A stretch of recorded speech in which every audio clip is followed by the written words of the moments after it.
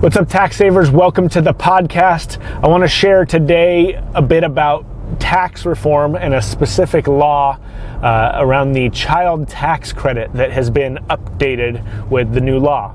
So going back to the way that it used to be, when you have a dependent that's under 18, you got two different breaks. One was you claim them as a dependent, so you got an exemption, which was around a $4,000 deduction against income.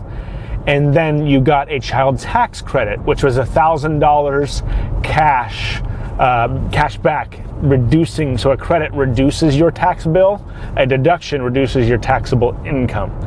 And so the new tax credit is they got rid of the exemption deduction, so you don't get the $4,000 deduction, but now that $1,000 credit goes up to $2,000 per child credit.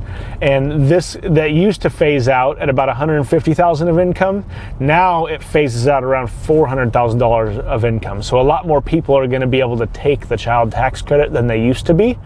And those who are in the lower income brackets actually end up with a better benefit, because a deduction at, say, 10 or 15% against a $4,000 deduction is less than the increase in the new credit going from $1,000 to $2,000.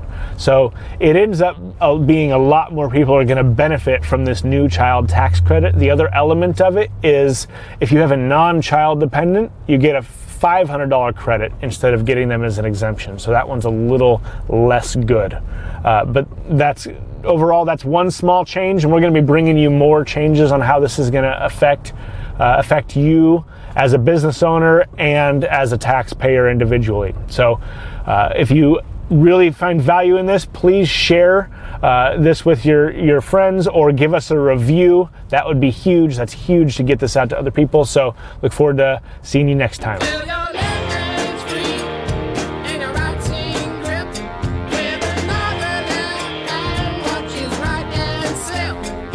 Is gone.